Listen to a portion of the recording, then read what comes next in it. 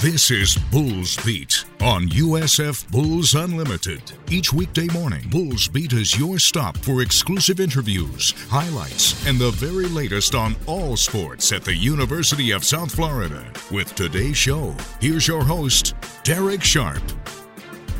Quite a lot to get to on the program today, I'd say.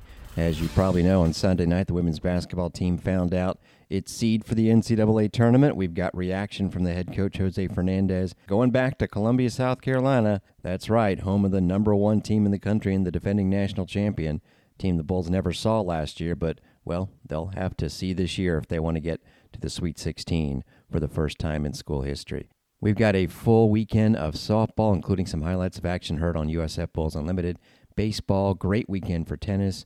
Also women's golf. That's all coming up in the second segment. The first block will be reserved for basketball, including the news of Brian Gregory no longer being the head coach of the Bulls men's basketball program. And Beckford. That would be national champion high jumper Romaine Beckford. Oh yeah, there's a lot of news and a lot of games that took place this weekend, but when you got a national champ, the first in school history in indoor track and field, that's where we start the show.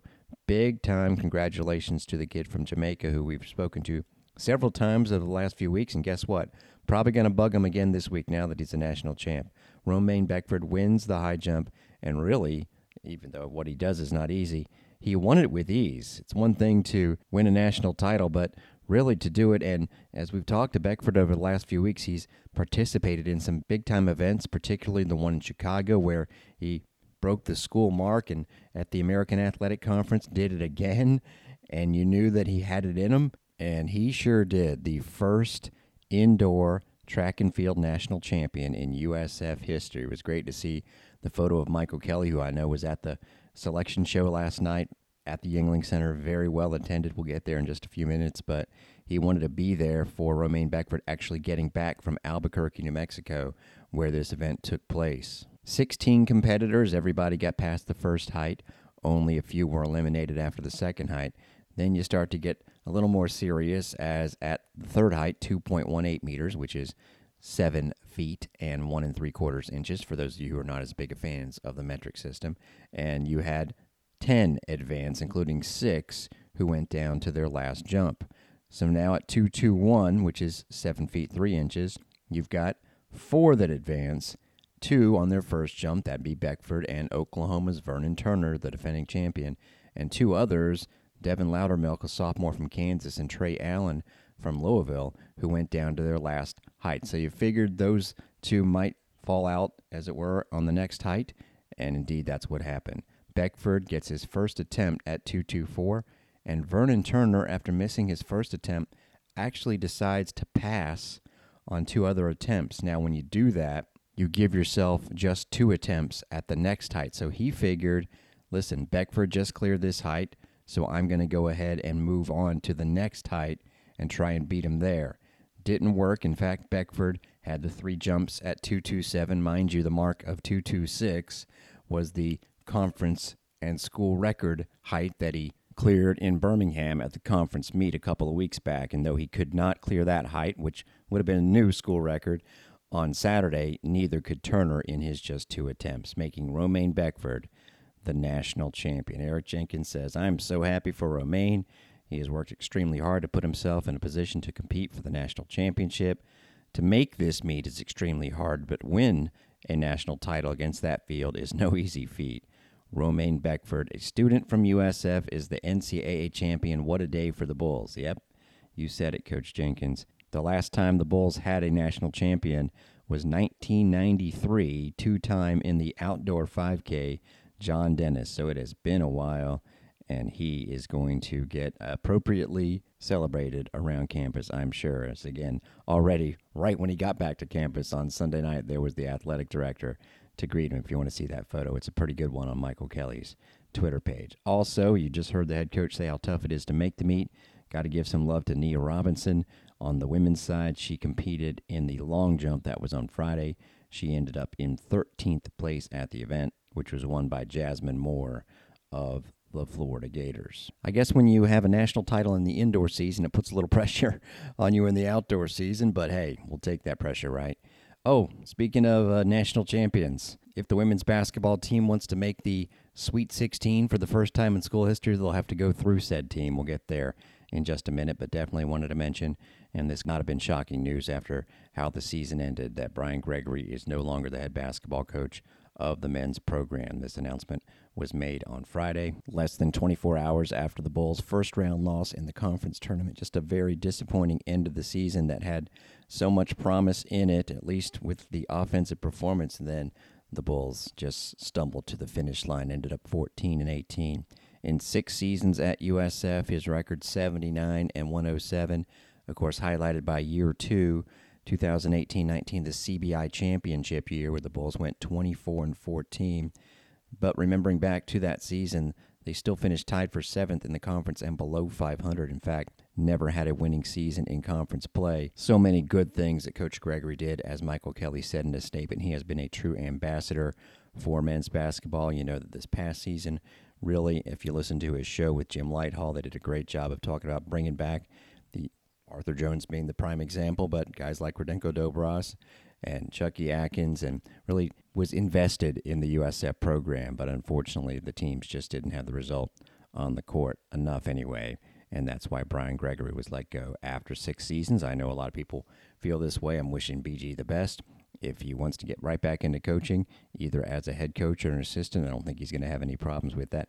I actually think he'd be great on the air as well. As long as he's not looking for my job, I think he will find one right away, but probably want some family time first, and we'll keep an eye on what Brian Gregory does down the road, but it won't be as USF men's basketball head coach after 6 seasons. And for the time being, Larry Dixon will serve as the interim head coach. Well, last night at the Yuengling Center, great crowd of invited and many invested fans of the women's basketball program, and it was a party none like we'd seen, because we've had selection show parties, but this was everybody down on the floor as far as the team went, along with the video board, which had been lowered. That's always a cool situation. Of course, the Bulls, last time we heard from them, weren't having so much of a party. They had lost to Wichita State in the quarterfinals of the American Athletic Conference tournament. They were the regular season champs. They were the best team in the conference, but had a bad game last Tuesday. And when the emotions were still raw, actually, if you listen back to a replay of the game, you hear me say it right away. The number 1 seed goes down for the first time in tournament history. The Bulls are stunned by the final score of 65-53. What does this mean? Well, unfortunately, it could mean when they see their name appear in the NCAA tournament bracket, there's no question their name's going to appear. It'll have an 8 or a 9 next to it. And, of course, the difference between 8 and 9 is the jersey color you wear. Well, now based on my NCAA tournament experiences, maybe the better seed actually gets a better hotel. But that really is nothing that impacts you or anyone else listening. So as far as the Bulls went, that really did doom them to the 8-9 range. In fact, they were right in the middle of it, because South Carolina is the number 1 overall seed. Therefore, just by what they call the S curve, the 8th seed in your section is the weakest 8th seed. So who knows? Even if the Bulls had won that game and then, say, lost to Houston in the semifinals, they probably still been in the 8-9 range. But that's where they were. That part was not a surprise. I honestly thought they were going to Blacksburg, Virginia, where Vodtech did get a 1 seed. The other ones, by the way, were deservedly Iowa and Stanford. I didn't think the committee would send the Bulls there 2 straight years, but having said that, right after South Carolina was announced and given the proper treatment on ESPN, it just came to me, we're going to be the next name announced. And before I could finish the thought, Right now for your 8-9 matchup in Greenville Region number 1, we have the South Florida Bulls taking up. I don't know if you could tell, but there was a little bit of a delayed reaction there. I don't think that many were expecting the Bulls to get announced there. In fact, I'm sure of it. I think a lot of folks thought the Bulls would be a 7 seed, and so you wait until you get down to the bottom of the first bracket. I thought Maryland would have been an interesting option, considering the Terrapins point guard is Lisa Pinzon, and knew Maryland was going to be a 2 seed. The other big possibility was going to UConn and Storrs, Connecticut, which is where they sent Baylor as the 7 seed. But instead, the Bulls, indeed, going back to Columbia, South Carolina, and to my point of why would the committee send them there 2 years in a row? Well, it's not like they had to play South Carolina last year. If they had had to play South Carolina last year, I'm guessing they would not have sent them back there. But as you know, the Bulls lost to Miami, so they'll have to get past Marquette first. Marquette out of the Big East, which was a very well-respected conference. West Virginia, a team that some thought had been knocked out of the bubble because they lost on a last-second layup in the quarterfinals of the Big 12. They get in. St. John's, a team that some thought had been knocked out, they got picked for a last 4 games, so the Big East was very well regarded, as were by the committee every single other power conference. You've got to include the Big East as the Power 6. There were no non-power conference teams seeded better than the Bulls. That would include Gonzaga, a team that was top 25 all year, got beaten its conference final. Gonzaga gets an 8-9 game. The 2 teams that are in the last voted on polls, top 25, Middle Tennessee State and UNLV, they get double-digit seeds. South Dakota State, which is a dynamite team and no one wants to play, they get great respect and they get stuck in an 8-9 game. I would watch out for South Dakota State. They got sent to Blacksburg. So even if the Bulls had gotten somewhere besides Columbia, South Carolina, it would have probably been in that 8 seed where Southern Cal sits, and you're having to play South Dakota State and then Virginia Tech. So the Bulls' draw is definitely not easy, but Ole Miss, a team that took South Carolina to overtime and finished 4th in the SEC, they got an 8 seed, so they have to play Gonzaga, who I was just talking about, and then maybe Stanford. There's no easy way through the NCAA women's basketball tournament, but the Bulls just so happened got placed in Columbia, South Carolina. So we'll be at the Colonial Life Arena for you on Friday. Jose Fernandez's reaction to the whole situation. Like I told our guys, I think, the reason why you get in that large is how we scheduled in November and December, right? And, we didn't, the Houston loss at home hurt us, and then getting bounced in the first round of the conference tournament doesn't help your seed. So probably 2.5 weeks ago, we're looking at probably a 6 seed. You lose those 2 games, you move down to an 8. Last year we were a 9, right? So, you got to put that behind us and go get ready and play a really good Marquette team. And then, you get there, you get an opportunity. If you want to play the best team in the country. It was the only time we've ever been bounced in that first round. It happens. It's part of sports, right? It wasn't our night. We didn't play well. We didn't coach well. I didn't do apparently I didn't do a good enough job preparing those guys. So, all focus is put on Marquette right now. And we will do the same as we go along during the course of the week. Also hear from Elena Chinecki and Dulcie Fanka-Mangiotti, who we spoke to last night, as they look forward. So we'll save those comments for you. That loss to Wichita State definitely did not help the Bulls, but got to take a step back and look at teams like Columbia, who were atop their Ivy League conference all year long, near the voted-on polls, around 30 in the net rankings. They get beat in their conference semifinals, and they're in the NIT. As like the men's field, they announced the first 4 out, which included an Oregon team, which actually ended in the top 20 in the computer polls because of their schedule, but they had a bunch of good losses, but too many losses, 14 of them. We knew that Texas, a team the Bulls beat, was going to be one of the regional hosts for the first round. Turns out the Bulls played 3 hosts because both Ohio State and Villanova get that duty as well. The Bulls in all played 6 NCAA tournament teams in their non-conference schedule. Win against Alabama. The other 2 that they lost to were Michigan, which finished just outside the hosting range, and NC State, which got a 7 seed. And we can tell you now the game time. The Bulls will, just like last year, might as well complete the identical nature of the draw, be playing in the first game of the first full round. Of course, the first 4 begins the tournament technically on Wednesday, but Friday at 11:30 in the morning, the Bulls will be playing Marquette. A lot more to tell you about with baseball and softball and tennis and golf when we continue on Bulls Beat. Back to the beat. Bulls Beat continues with Derek Sharp. It was fun bringing you some softball action this weekend. We'll get there in just a few minutes, along with a recap of what happened with baseball. A very interesting Sunday that could have gone a lot worse than it did. The Bulls split a pair with Long Beach State after dropping their first one on Saturday. Women's golf actually didn't play Sunday because of weather, but another good showing. But I want to start off with tennis because both teams had a phenomenal pair of victories. And officially, I just want to, if anyone was listening for me fumbling on Sunday during softball to try and find the men's tennis score from Sunday, boy, too many sports happening at once because they actually play UAB next Sunday. They definitely played 2 matches on Saturday and won them both. The men's team at one point found themselves sitting at 4-8 this year. Now they're 1 match shy of being back to 500. Remember, they went to Lynchburg, Virginia, and grabbed a win against top 50 Penn State and then beat Liberty in a tight one. Last Monday, they lost at top 50 Texas A&M, but they returned to action at home and took care of business on Saturday. First of all, taking down Pacific 4-0. Now, the Bulls were playing 2 matches on this day, so you definitely want to get the first one over with as quickly as possible if you can, and winning the doubles point really helps. And the Bulls had to go to a tiebreaker on the number 3 doubles court to pull that off, and they got the win 7-3 in the breaker by Thomas Pavlikovich-Smith and Tom Pisani. And then really it was going to be an easy, you could just tell from the beginning, securing of the 3 singles matches that it was required to get the result, as especially at the number 5 court, Elijah Cham, the freshman from Australia, wins 6-love, 6-1. Pisani won his on the number 6 court first set, 6-1.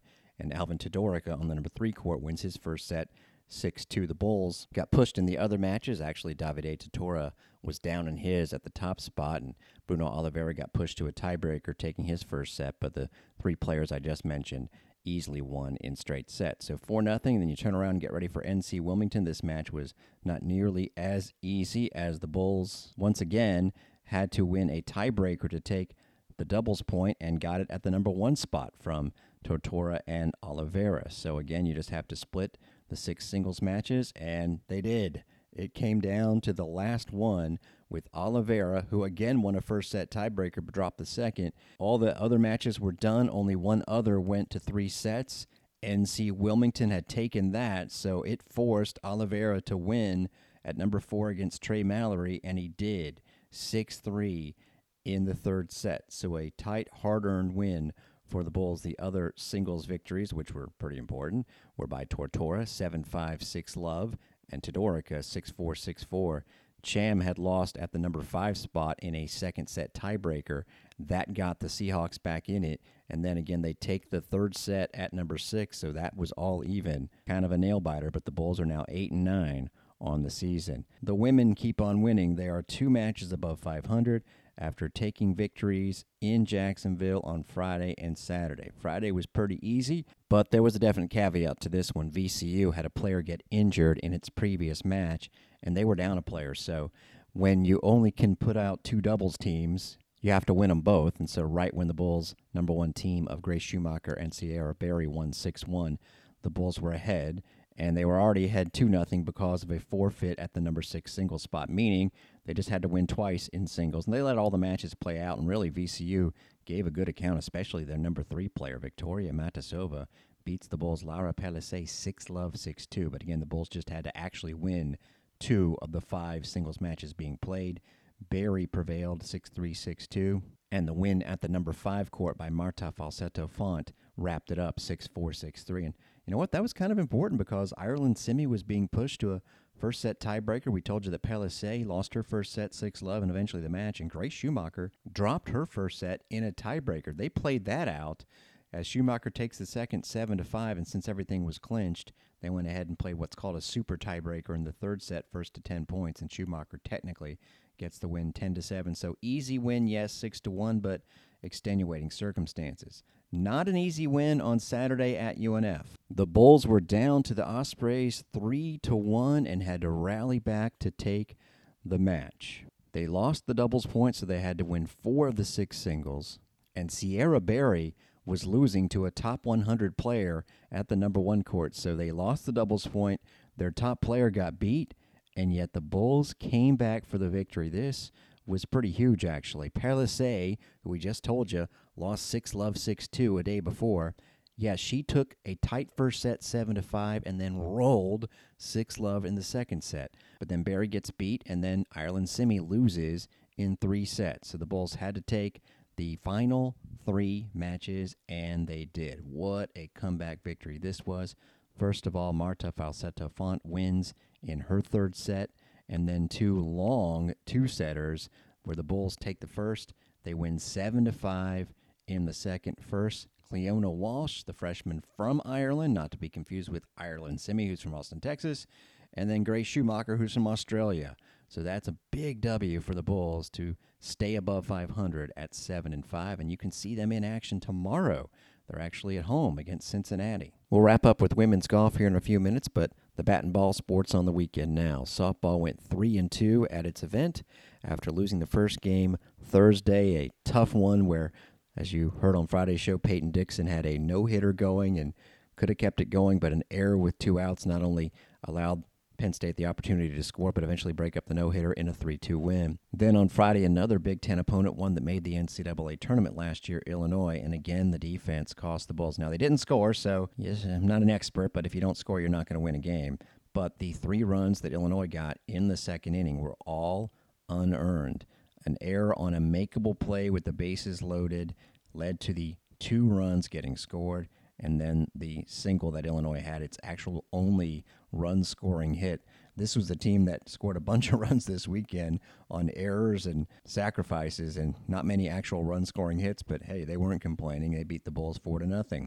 And guess what? They were beating the Bulls 1-0 on another defensive misplay. Illinois led off the fourth with a single, drops down a bunt that travels all of about 10 feet and scores the runner from first. Bulls get the out at first, but then throw it away, trying to get the double play at third. Ironically, they would actually do the same thing and get the double play to end the inning, but the Bulls were getting blank 1-0. Now remember, they got shut out by Illinois on Friday and were losing 1-0 against Illinois' all-time strikeouts leader, Sidney Sickles. And then Vivian Pond, who had quite the weekend, blasts what looks like a tying homer, pulls it millimeters foul. So you're getting blanked by a team. That's a frustrating moment. Or on a 3-2 pitch after taking a close one 2-2, she blasts a triple to the wall. Pond turns it into a triple. Hallie Bryant, leader of the Bulls in RBI, lines an 0-2 pitch for a tying single. Bryant finally got that hit the Bulls had been looking for. Still, it was 1-1 with 2 outs, and the Bulls looked like they were going to have to settle for tying it up until Megan Piero triples, blasts the ball into the right field corner. And by the way, 2 triples in 1 inning. Sidney Sickles, the Illinois pitcher, gave up 2 triples all of last year. I actually looked it up. She had given up 2 triples in a game twice, but that was back in 21. And that was all that Peyton Dixon would need. She retired the next 5 batters. Actually, Illinois got a 2-out double before Dixon gets a game-ending strikeout. The Bulls get another low-scoring win against Marist with Jaden Martinez, another lefty freshman, going the first 5 innings for the win. A 2-hitter, striking out 5, and then Peyton Dixon gets saved 2 hitless innings. The 2 runs by the Bulls against the Marist ace were pretty much identical. A leadoff double in both the 5th and the 6th. In the 5th, it was Jordan Cadleb. In the 6th, it was Marissa Trivelpiece. Then a sacrifice and a sacrifice fly RBI, first from Piero, then from Ryan Eigenman. So could the Bulls finish off the winning weekend on Sunday? We were back on the microphone for that. And after the top of the first, I was pretty sure I was a curse because spent Saturday with family, and that was, of course, the day the Bulls won the 2 games. I had called the 2 games they had lost, and they were down 3-0 in the top of the first as Antoinette Hill, the righty for the Bulls, getting just her second start, going up against a almost exclusive right-hand hitting St. Francis team, surrendered 3 straight 2-out RBI hits, and that was it for her. She was pulled from the game. But the Bulls, which was good for my sanity, had a quick answer, scoring 4 runs in the bottom of the first. They got helped out by Grace Vesco, who is St. Francis' ace pitcher, and by the way, a couple years ago went 22-4 with the 1 ERA, and by the way, St. Francis has made the NCAA tournament the last 5 years, and so with her having a 3-0 lead, you were a little concerned. Although she had walked 7 recently in a win and had walked at least 4 times already this year. So the Bulls were patient and got the benefit of 3 walks, an RBI double from Marissa Trivelpiece, a bases-loaded walk. Also give credit to Kathy Garcia, the freshman from Jefferson, doing what she needed to do to get that first rib and the lead. Bases loaded, tie game, 3 in for the Bulls here. And she just gets contact over to second base, and they're going to take the lead. There was no play at home. There might have been, but Garcia with their first RBI, and the Bulls have come all the way back from 3-0. It's 4-3. After a 37-minute-long first inning, the game would settle down. Camille Ortiz-Martinez puts a ball in play with 2 outs and the bases loaded in the 4th, which was thrown away. She still had to plow through some contact to get to first, and it turned into a pretty much needed pair of runs because, let me tell you, St. Francis didn't give up. They got to Peyton Dixon, who entered in the 4th, for 3 runs on 5 hits in the 5th inning, and we were tied. The Bulls had an immediate answer in the bottom of the 5th, though, as it was Megan Piero with the single, a couple of steals. The Bulls had 8 steals on this day, and another RBI ground out, which, frankly, there was a play to be made at the plate. They didn't make it, and the Bulls went back ahead.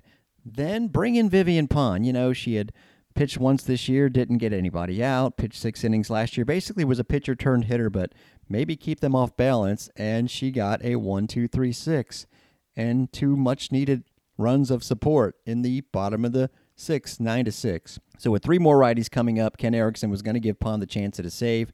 She gives up a hit, but stays in the game at first base. Dixon re-enters to get the lefty first pitch single, so bring Pond back on for first career save. Anything up the middle probably keeps this game going on. And there is right to shortstop. Garcia's got to hurry the throw, and she's out! Boy, that was not an easy play.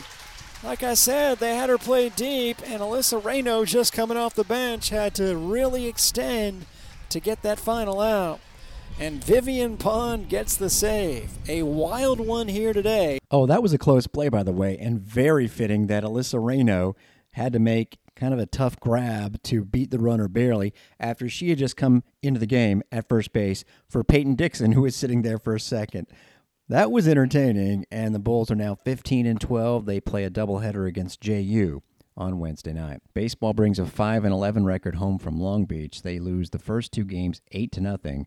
Rain washed it into a Saturday night opener, and the Bulls could not get it going offensively. Decent pitching. They used a half dozen guys, and so they were hoping for a better start from Hunter Mink in the first of 2 on Sunday, and he gave up 6 runs in the first inning. Actually ended up pitching 3. Major love to Jackson Cawthorn, who pitched the next 3. 1 hit, scoreless innings. But speaking of 1 hit, the Bulls couldn't get one against the Gonzaga transfer Nico Zeglin. He went 7 innings, struck out 13 Bulls, and they were getting no hit until Marcus Brodell got one to start off the 9th. But still 2 straight 8-0 losses.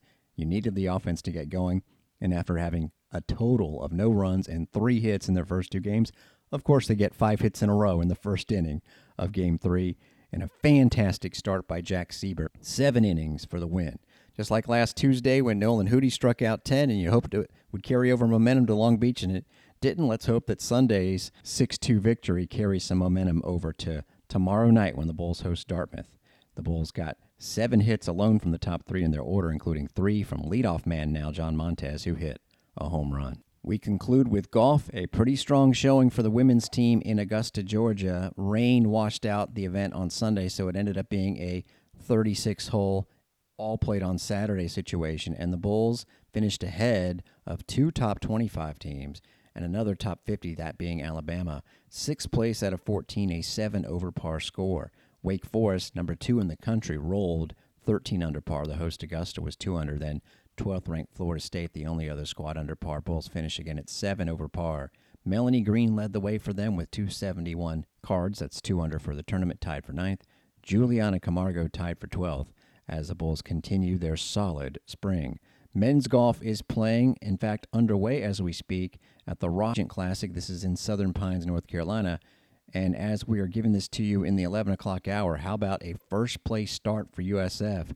Shubi Jaglan bogeyed his first hole, but bounced back with 3 birdies on the front 9. Oh yeah, an eagle, as Sam Nicholson also eagled the par 5 5th hole. So as we're taping this, the Bulls are in first place, and a much-needed good start to what they hope is a victory to get them going, as they have, frankly, and Coach Steve Bradley would admit this, struggled so far in the fall and the spring. So I'll have a full roundup of that tomorrow morning on Bulls Beat. We'll give you hopefully some players of the week in baseball and softball. Also much more on the women's basketball team, and whatever else is happening, we'll preview with some more background. The baseball series against Dartmouth, it is a 2-game series. Honestly, we don't know what the schedule is going to be like this week just because of me perhaps being away for the full weekend. Let's hope, as opposed to like last year, the possibility is that the Bulls could be the first team sent home because they play the very first game. And let me tell you, based on experience, the NCAA, you lose that first game, you're gone. You're not sticking around in town for the